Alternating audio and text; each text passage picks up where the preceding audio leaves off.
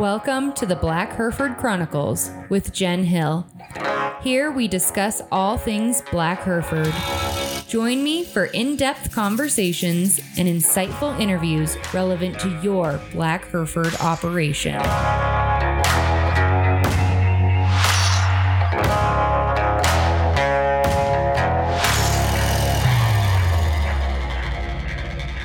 A quick sale report for you guys on the Kentucky Finest sale, which was last month. The bulls averaged just over $3,300. The pairs brought $2,600. The fall bred heifers averaged just over $2,800. The spring bred heifers, just over $2,300. And the registered open heifers averaged $1,800. Thank you, everyone, for tuning into the Black Hereford Chronicles again. I've got another really interesting interview today that I think is going to get you all some great information for that piece that we keep coming back to on the podcast, that is the actual marketing and selling of your animals.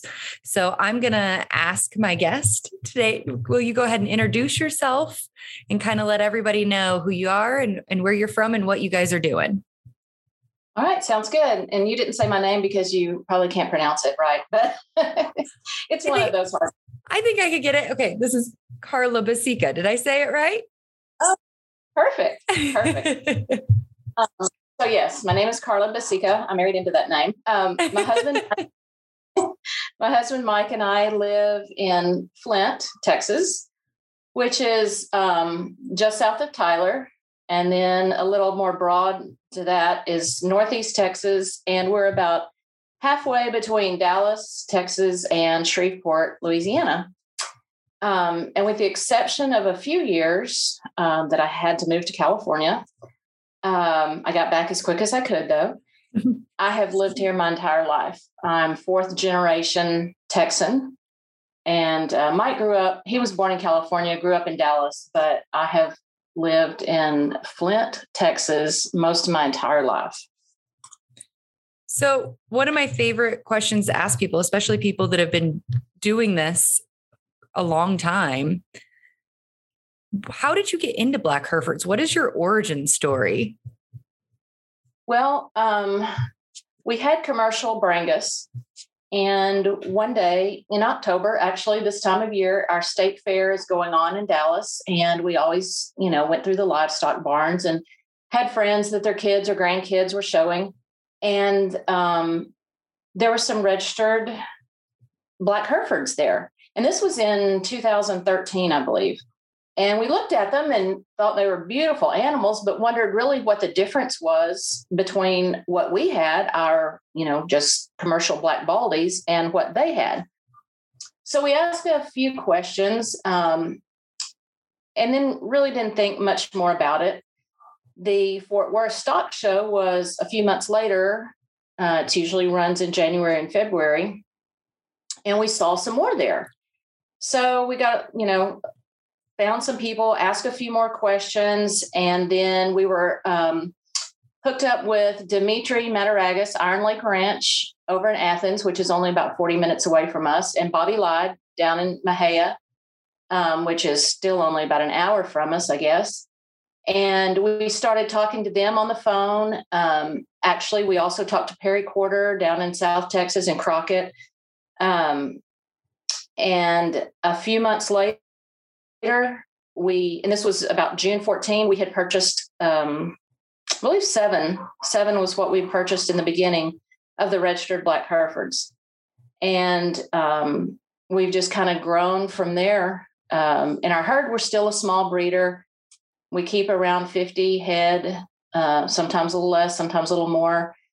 We've added a few more to our herd since we retired. We sold our business in 2020. So we've added a few more, but that's kind of how we got started back in 2013, just seeing them. And, I've always liked the black hide and we had the black baldies and we just moved forward from there. I think it's really interesting how many people, including Logan and I, have said that they found out about Black Herefords at some kind of event, whether it's a state fair or some kind of farm show or convention. And that really highlights to me the importance of our association and our members, because we've got so many members that volunteer time at those events, just helping to get that word out. So it's exciting to hear that that worked for somebody else. Mm-hmm. Yes. And, even though some of the fairs and events don't have a class yet of registered Black Herefords, it falls into all other breeds. So it's still, we're one of these days we're going to get there where we have our own, even though we're not show people, it's still fun to go see them all prettied up, spiffed up, at the shows. Yeah. Well, one of the things that I think is really interesting that you guys do, and the real reason that we're here today and what we want to really delve into, is the consignment sale that you have, I'm sure, just loved putting on. I know that that's a lot of work, but you've been doing that Texas sale for a while now. So how did that all get started, and why in the world would you have been crazy enough to take that on and decide to do that? Oh, that's a really good question. I'm not sure I know that answer. I don't know why. For some reason, I can't seem to say no in volunteer categories. But anyway, we had, like I said earlier, we had purchased our cattle in 2014. We had never been to a national meeting or anything, really didn't know anybody but some of the people from here in Texas. But we decided we would drive up to Sedalia, Missouri for the Nationals in 2018, I believe that was. And during the meeting, Jason Schrader asked if all the Texas people or anyone from that area, whether it was Louisiana or Oklahoma, whatever, stick around for a meeting after the meeting. So we did. And he and the board asked if we thought there was enough interest in our area in Texas or the Northeast Texas region to have a sale. So we all agreed and said, sure, that would be great. So they found a facility in Canton. I think Dale Pitchford's brother's friend owned the facility or something like that. But it was in Canton, which is only about 40 minutes from us. So we went over to the facility one day and took pictures and kind of became the liaison between the facility and Jason and the board. And then came sale day, and we helped with whatever we needed. Also, Jimmy and Cindy Davis were a big help during that first sale. Then the next year, Jason and I co-chaired it together. And then somehow after that, it just got handed over to me. I'm not sure how it happened, but it did before I knew it. And this coming April 2023 will be our 5th sale. So we're excited about that. So you should be an expert at this point then, right? Well, I don't know about that, but we've been getting it done anyway. Well, the sale's been really fun to watch because it has grown so much, and it's kind of an event now. It has. I think that's really part of making a successful sale is it's got to be an event. And we have it on a Friday night. And that happened because of scheduling conflicts with, auctioneers, facilities, whatever. But it makes it kind of a fun time. People, the consigners, we get to hang out all day. People are coming in, looking at the cattle, and then they're ready to go, when it gets sale time in the evening. So I know putting on a consignment sale isn't easy. What has been the most challenging part for you of hosting that and pulling all that together? I guess one thing, nothing is really too challenging if you're organized and you stay on the top of the details. And I've planned weddings, funerals, reunions, parties, showers. I've planned it all. And that's not the hard part because I'm a detail-oriented person. The hard part is meeting the deadlines, I guess I'll say. The catalog is one of the most important things to go out, whether it's, in print or online. You got to get that catalog out for people to see the animals, see what you have in the sale. And to get that catalog out in a timely manner, you have deadlines to meet. So getting the consigners, and I don't want to bash on my consigners because they're what makes our sale, but getting them, including myself, to get the entries in, then to get the footnotes in, and then to get the pictures in and the videos. There's just so many deadlines that you need to meet to have it come out, have the catalog come out when you really need it. And if you wait to the last minute and there's an issue with the pictures or something's not right in your footnotes or whatever, then if you've waited to the last minute to turn it in, then we're pushed back even further if you have to redo something. So I think that's my biggest challenge. The next kind of challenging part is, like I said, you can, if you're a planner, you can plan, you can put on an event, but with those other things, you have RSVPs. You know how many people are going to show up. So you know how to plan for food and all that. Well, at a sale, no one is going to RSVP. So you kind of have to guesstimate food and chairs and the facility, how big of a facility you need. So we just kind of guesstimated at first, but now we've, like I say, we've grown and we've had a few under our belt in this facility. So we kind of know what to plan for.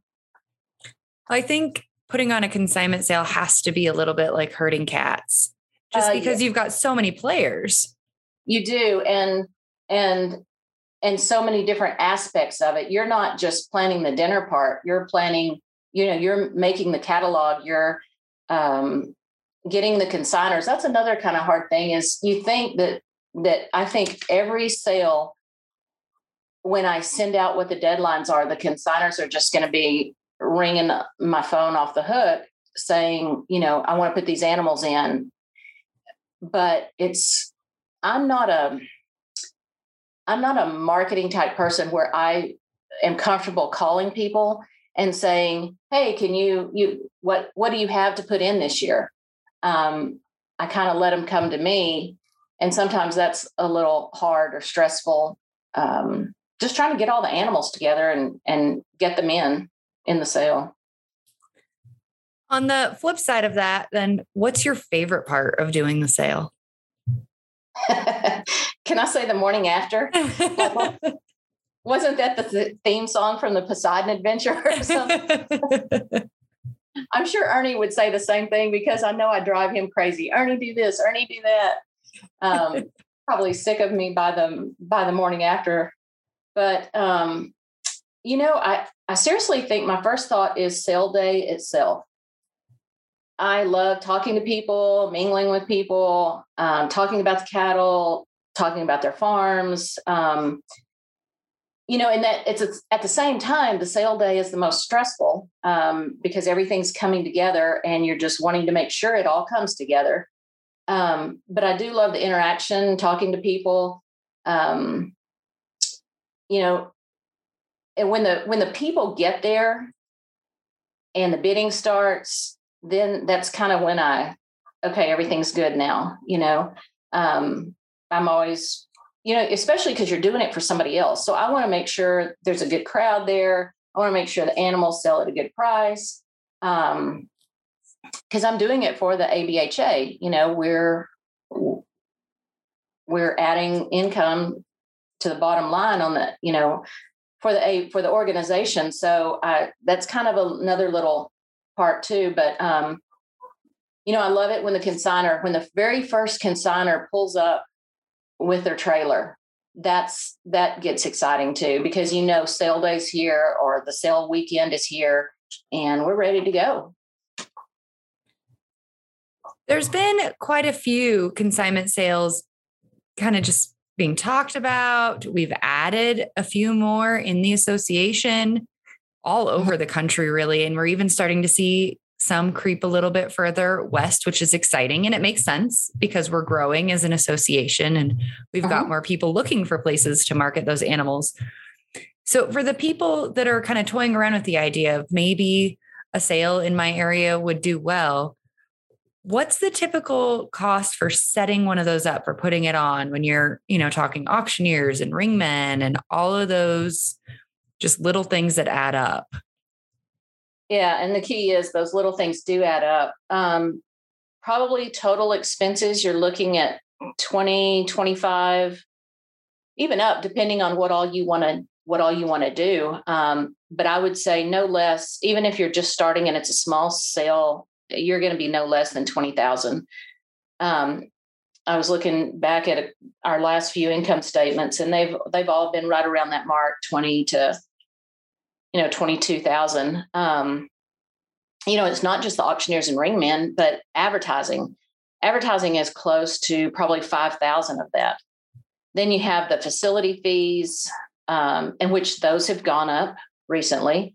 The catalog, the live auctions TV that broadcasts the auction, the dinner, the auctioneers, the ringmen. Then you've got sale ear tags, the banners, the transport papers, and just, all of those other miscellaneous items that do add up. And I've cut back on advertising a little bit because we are in the age of social media, but there's still quite a lot of cattlemen around here that just don't do social media. I mean, my husband, he does not do Facebook. He does not do social media. They want to see that hard copy, that catalog. And after that, after advertising, I think the next largest items are the facility fee and the catalog. The facility went up this past year, as I think everything under the sun has gone up. Yeah. And your catalog, you've got to put it together. You've got to print it. You've got to mail it. The auctioneer and the ringmen probably aren't the most expensive, but they probably make not the most, but a huge impact on the sale. How do you find them? Well, at first we used who the ABHA always used. And there's a lot of auctioneers out there that you can call and find on the internet or around. I would suggest, if you were going to start looking for one, that you would call Ernie, somebody on the board, other breeders that have had sales, because even though an auctioneer is really good, if he doesn't know our breed, he really doesn't know what to say. I mean, the person on the block is going to be doing, a lot of the talking, but the auctioneer, they look at those animals when they come through the ring too. And they've gone out there and looked at all the animals and a set a sale order if you have one. So they're real important. And I would ask people what auctioneers in your area or in your state or have been used by the ABHA or some of these other breeders that have their own sale. Yeah, the last thing you need is an auctioneer calling them all baldies the whole way through. Exactly. And I just, and the ringmen, the ringmen were all furnished when you had a sale by the publications you advertised. Mm-hmm. So if you put 2 ads or 3 ads in a magazine or a weekly publication, they would send a ringman. Well, not anymore. That probably stopped. Well, I'll probably have to say 2020 with COVID. The publications just don't do that anymore. There is still one down here in Texas that they send us. The Weekly Livestock Reporter sends us a ringman. But most of the auctioneers have their own. If, as like the association doesn't use one of their own, then the auctioneers have the ringmen they can furnish as well. Now, talking auctioneers and ringmen, another very important part of the actual sale are the cowboys working the pens, because you want them to get the animals in smooth and no incidents. And that was a disaster for us last year because of the cowboys I hired. They were recommended by the facility. but they cost the consigners some money. And I don't even want to go into all the cowboys that we had. We won't, to say the least, we won't be having them back this year. But just as you're looking for an important part, the ringmen, the auctioneer, the person on the block, those cowboys, getting those animals in and out smoothly is very, very important. I remember the very first sale. That's one of my fondest ABHA memories is Logan and I were in the back doing the cowboying with Jason and Kristen. And that was an absolute riot. That you talking about at Canton, the Texas sale? Yep. Yeah. Oh my gosh, because that facility was designed for large animals. Yep. Santa Cruz, and the cattle were turning around in the pens. They couldn't. Yes, I remember that vividly. Well, and I remember they had just painted everything bright green. And the green came off on the cattle. Yes. Yep. That was fabulous. So yeah, there's always going to be some hiccups, but it's kind of like in business or anything, there's always going to be problems arise. It's how you handle them and how quickly you handle them and get them taken care of. Absolutely. And even if you've got a facility that's a little different, you can still work those animals calm. Yes. Yeah.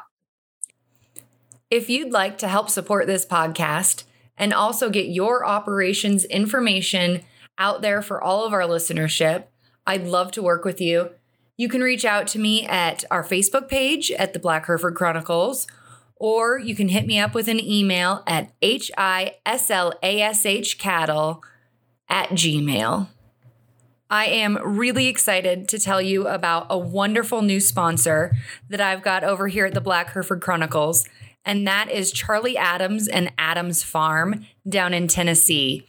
Adams Farm is raising truly maternal Black Herefords. These girls have excellent udders and milk. They're big-ribbed and easy fleshing, all with our breed's leading genetics. Adams Farm had that top-selling heifer at the Royal Affair sale in October. You can check them out at tnblackhereford.org, or you can just email Charlie at charlieadams@nctc.com. Okay, yes. So on the other side of that then, thinking about the consigners, if you're going to go ahead and put your animals into a consignment sale, there's a lot of variables that can play into success. And a lot of them have nothing to do with what you and the sale committee are doing, right? You guys have no control over weather, over current market conditions. Right. But a lot of them are still going to fall back on the consignor themselves. Yes. You've seen a lot of things in the last 5 years. What advice or tips would you give to a consignor to help them really get that top possible dollar for their animal? Well, I think two main things. One is bring your best, and two, have good pictures and videos. So let's talk about bringing your best. Any sale that is a breed sale, meaning, where the cattle are registered, should never be a cull sale. Absolutely. You ever bring what you can't sell off the farm. This is more of a pick out your animals early that you want to save for the sale, because you want to show off what you're raising. You're marketing your own facility. It is costly for the consigners to bring their animals, but when you think about the advertising you're getting, we have the consigners' logos running across the screens at the facility. We have banners with our consigners on the banners. Of course, they're listed in the catalog. But when consigners ask me why they should bring their animals, incur the cost associated with that, grooming, pictures, the commission, maybe not even getting as much as they could if they sold it themselves off the farm. Well, my first response is that advertising, getting your name out there, bringing more people into your customer base. Sorry. We've had customers that bought from us at a sale at one of the Southern Classics that later have come out to the farm and purchased more from us. We've also had people call me that said they were at the sale, but they didn't buy anything, one reason or another, but they've come out and even referred friends and purchased from us. So I say it's very, very important to bring a good representation of what your herd's about, what you have on your farm or your ranch, and market that. So when someone is looking for an animal during another part of the year, when the sale is not coming up or the sale just happened, they'll look back through that book or go online and find you and call you and say, hey, I loved what I saw at the sale. What else do you have? What can I come look at? That's so important. And I love the way you put that, because putting your animals in a consignment sale is less about the sale that day and more about all those future connections. And do you want your face out to the world, your representation of your program out to the world, to be those animals that you should have taken the knife to anyway?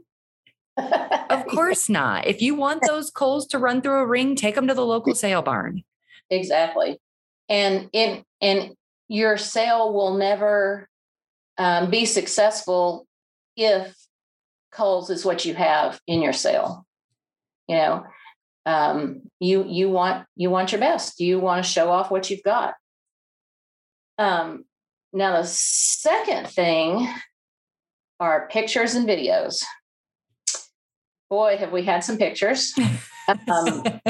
Not just in ours, but I look through other sale catalogs that you get, and I think, could you not have just tried one more time to take a better picture? And I know it's hard, and I can talk about this all day. But the main thing to remember about your pictures is, just like in the human world, the first impression is the most important. You only get one time to make that first impression. And in this case, it's the picture of your animal. Because when the catalog is mailed out or it's posted online, what is the first thing a person sees? It's the picture of the animal. They don't automatically go to the EPDs or the pedigree. They look at the picture first. So if you were going to sell a car on the internet, would you take a picture of it dirty, bugs all over it, maybe papers strewn up on the dash or in the seat? Well, no, you wouldn't. So why would you sell your bull or heifer looking like they had just rolled in the mud or, was in a dust storm? Now, we don't show, so we don't have wash racks and fans and all that kind of stuff. But at least put them in a head gate and brush them down a little bit. I realize they're not going to look like show cattle. But that picture is what's going to, if someone's flipping through the catalog, they see a picture that they say, whoa, look at this one. Then they're going to go back and look at the pedigree and et cetera. But it's the picture that's going to come up first. Now, if you're wanting to have your own sale, or even to my consigners that, are in our sales, just clean them up a little bit. I know these aren't show cattle, but what we do is get some kids from the FFA, our local school, that do show cattle. And so they just bring their clippers over and we put them in the head gate and they just shave their heads, maybe their back a little, just kind of spiff them up. We have a torch, but we don't use it on our cattle. We use it on burn piles in the fence rows. We've never torched. I kind of like to learn, but I don't want to start it myself without someone showing me exactly, what to do. But the cattle, our cattle are also gentle anyway, not just ours, but I mean, most in the association. Even if they've never been touched like that, you put them in the head gate and start with the clippers. And I think some of them really like it. Our bull last year stretching out his neck, like, oh, can you get me there again? So it's not that hard. Now, if you're not out with your cattle a lot, or you don't want to do that, there are services. There's several people and couples around here that come out and groom them, take the pictures all in the same day. It's going to cost a little bit more, but if you want to go that route, that's an option that's available too.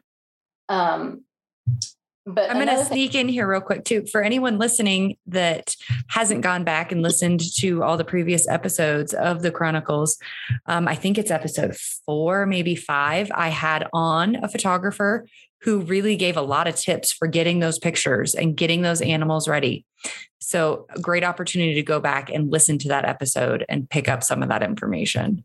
Yes. And I think there was an article in one of the ABHA magazines a couple of years ago, maybe last year, same thing. And because you do want them standing the right way, the legs the right way. And if you're out taking the pictures yourself, you're not a professional photographer, it can be a little stressful trying to take those pictures. Some days you go out there and we're just out with them and they'll strike a pose like you wouldn't believe. And so I'll, get my phone and snap a picture. But I think one tip on taking the pictures, if you are going to do it yourself, is don't try to do it all in one day. Don't try to do it all at one time. Go out there and cattle are moody, just like we are. And if one is not in the mood to stand there, then go on to the next one. Try to plan 2 or 3 different days. It's kind of a catch-22. You want to wait until the last minute to take those pictures because the deadline for that is like, a month and a half, 2 months in advance, because you've got to get the catalog done. So you kind of want to wait, but then if you wait till the last minute, then it's stressful because you're thinking, I've got to get these pictures in today. So take 2 or 3 days, go out and take some pictures, come back in, look at them, see what you've got, do it a couple of days later. We're lucky because we have pens and all right here by the house, and we can bring ours in. I mean, they come in to eat, and that's another thing is where you take the pictures. We've got some houses that are at the end of our driveway on one side, and I swear it never fails. Those bulls or heifers want to stand right there, and the houses are in the background. Well, you don't want that. We've put up a tarp before, and I think we'll probably do that again to hide those in the pens. The best look is out in the pasture because it's natural. It's where they are. You don't have, you have grass in the background. Of course, right now it's all brown, but, just like you said, go back and listen to your thing about the tips on where they should stand or where they should be looking, how they should be standing and all that. Because it does make a huge difference. Because like I said, that picture is the first impression of a prospective buyer for the cattle. And it shows that you're selling a program. You can't just say, oh, well, I couldn't get a great picture, but she'll be cleaned up and look pretty for the sale and that'll be good enough. Even if she looks nice sale day, if I know that you didn't take the time to get a decent picture in the catalog, I'm now questioning your program, That's fair. And really, no picture is better than a bad picture. Yes. You are probably the third person to say that since I've started doing this podcast. And the same thing for the videos. The one year, 2020, I hate to say the word COVID, but it happened and we had to go online only. So the buyers only had the pictures that were in the catalog and the videos. And on sale day, that's what we showed, or that's what Live Auctions TV showed, was the videos that we had sent in. So boy, was that fun. But the the videos, people go back, day or two before the sale. They want to see how they track, how they walk. So it's important to have videos that they're not hopping over sticks or, and it's not easy to do. It's not easy to get some good videos, but that's why I say take 2 or 3 days and plan on just trying it every other day. You're probably going to get some of those, the memes of, honey, I'm sorry of what I said while we were working cattle. The same thing. Sorry what I said while we were trying to get pictures done. It's the one time a year I'm really excited that my 10-year-old makes obnoxious noises, because it's like, hey, stand here on the edge of the corral and make weird noises. Oh, I've taken a hat and put it on a sorting stick and held it up there so they would look up, or climbed up on the fence, to get them to hold their head up, because you want them to, and some days you'll walk out there and they do that without cue, but then there are other days where they rather be grazing or just not being in that pen. Let's put it that way. One thing I would add too is to feed your cattle. There's that old saying that buyers don't like a fat bull, but they'll sure pay for him. Yes. It matters. Make sure you're putting feed into them. It does. And, I've had consigners say, well, I don't want them to break down after they get to the place. Well, I'm not talking about feeding them 50 pounds of feed a day, but they do need to be fed. They do need to look good. Okay. On the opposite side of that, what advice would you have for a small group that's looking to put together a consignment sale in their area? We've talked a lot, but is there anything else that you would add to that about how to pick a location or the best ways to advertise? Yes, I would tell them first, do your homework and see what kind of response there is for a sale in your area first.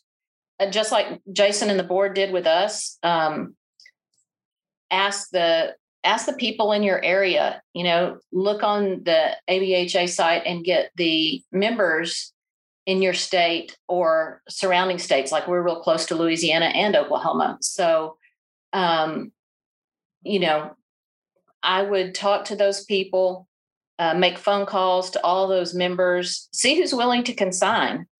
Some of them are going to tell you, oh yeah, I can bring 3 or 4 and bring, maybe wind up bringing less. Some say, well, I can't bring any. And then they'll wind up bringing 3 or 4. So it averages out. But I would get a good idea of how many animals you think that you will get into the sale.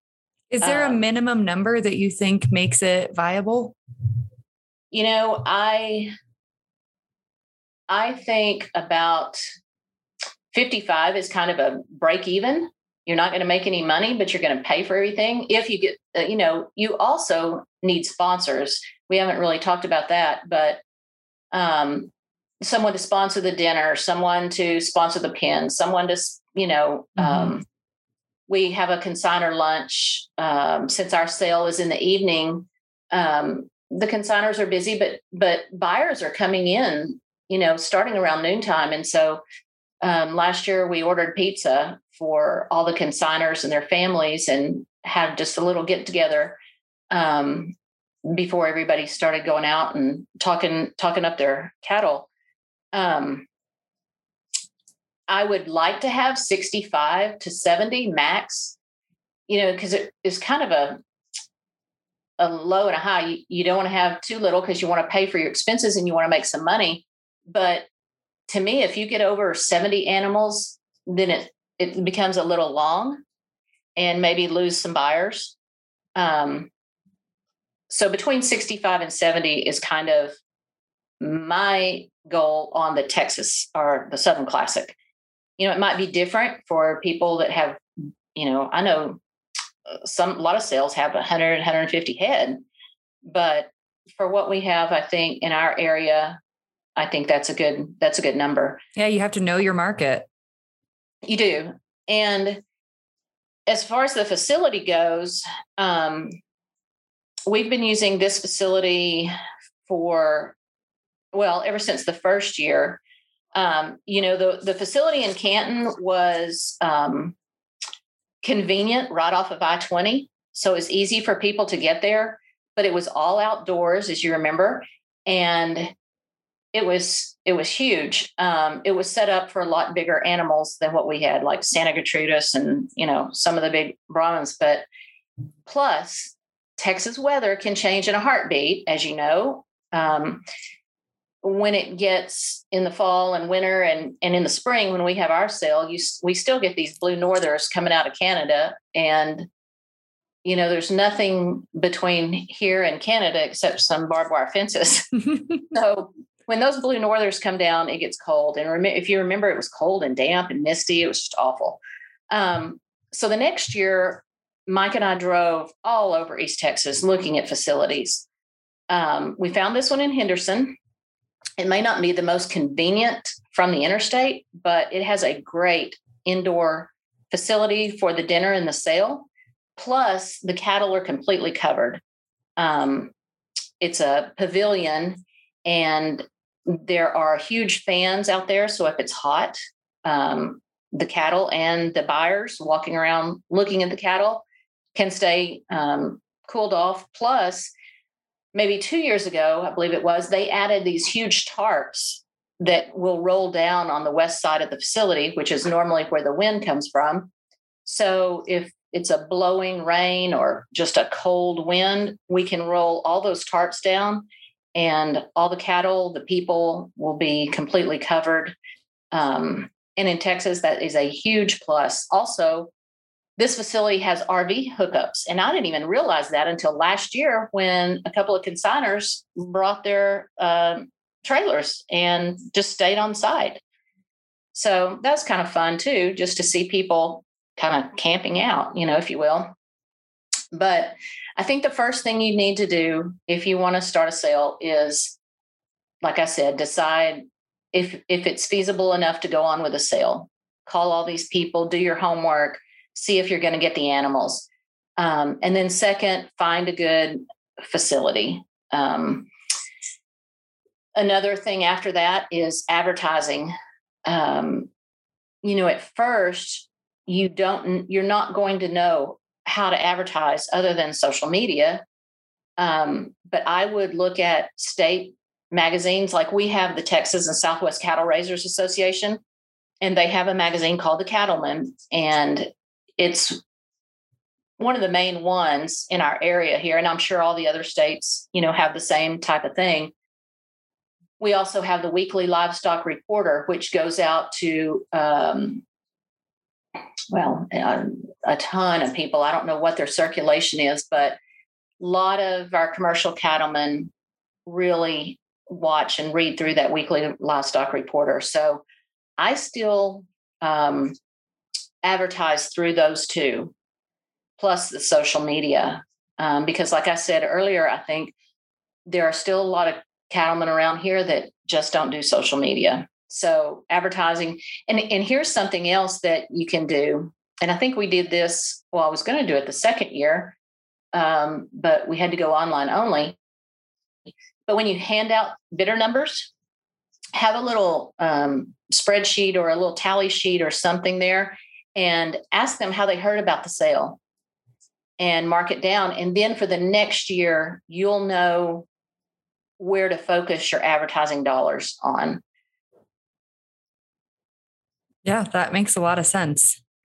And I would encourage people to, before you get too deep into trying to plan your own sale, call up to Ernie or, the ABHA, find a board member and ask them where the current ones are, because there may be one already in the works in your area, or at least one that's reasonable for you to get to. And if you can just help build those numbers and build up that sale, that might be a better way to go if you can.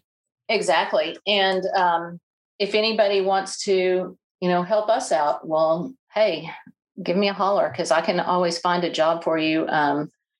Jimmy and Cindy Davis down at Rockin' 4D Ranch in South Texas. They've been a big help every year to us on load in, load out. During the sale, Cindy makes all the banners for us. And but we can always use some more help. I enlisted Drew McFarland this year. He brings cattle from Tennessee every year, and he's always done well. And so I've enlisted him to help me out. And of course, Ernie, he's there to do whatever I tell him to do. I'm a little bossy sometimes, but that's good. He needs it. It gets done. Well, you've given us a lot of great information today, and I really hope that people will get something out of this. But I want to ask you my standard last question before I let you go. Carla, what's one thing you'd change about Black Herefords? What would I change? I would like to see power added, especially on the backside. Yes.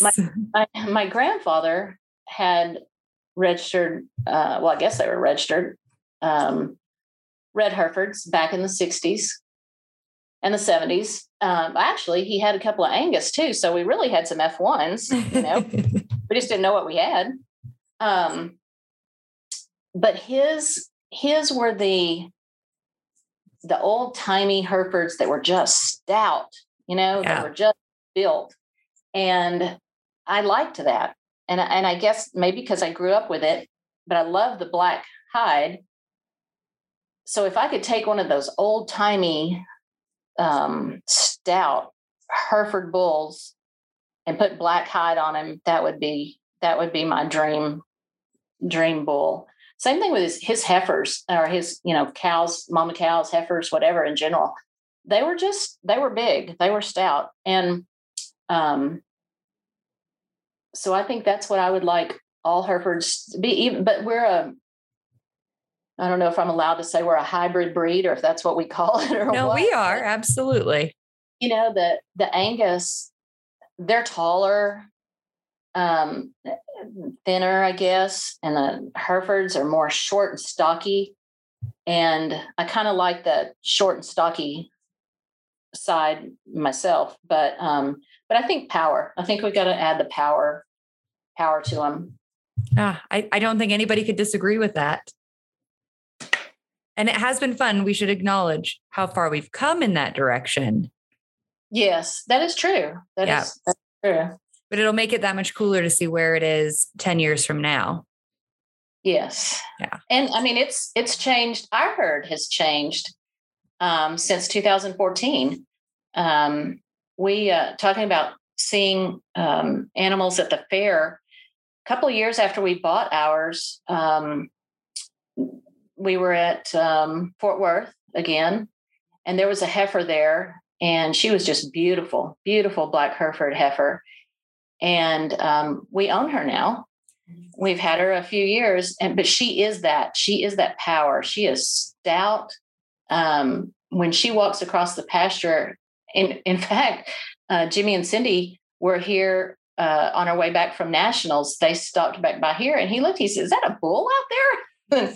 No, that's my girl, or Mike's girl, I guess.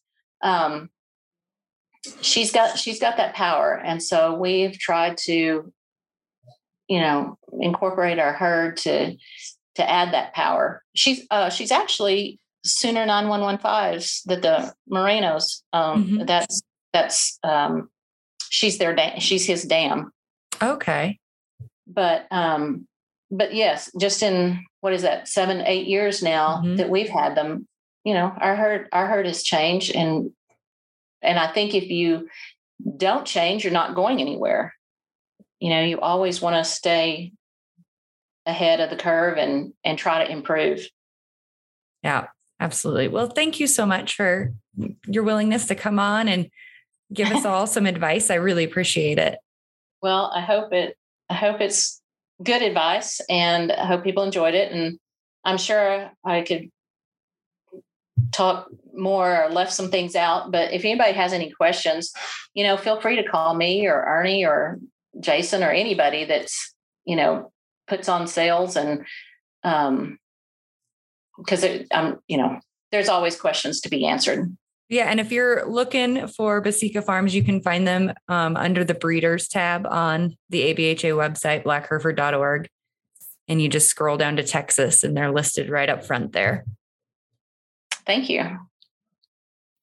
Thanks for listening. You can get in on the conversation over at our Facebook page at Black Hereford Chronicles, where we'd love to hear from you. Of course, don't forget to leave a review wherever you get your podcasts.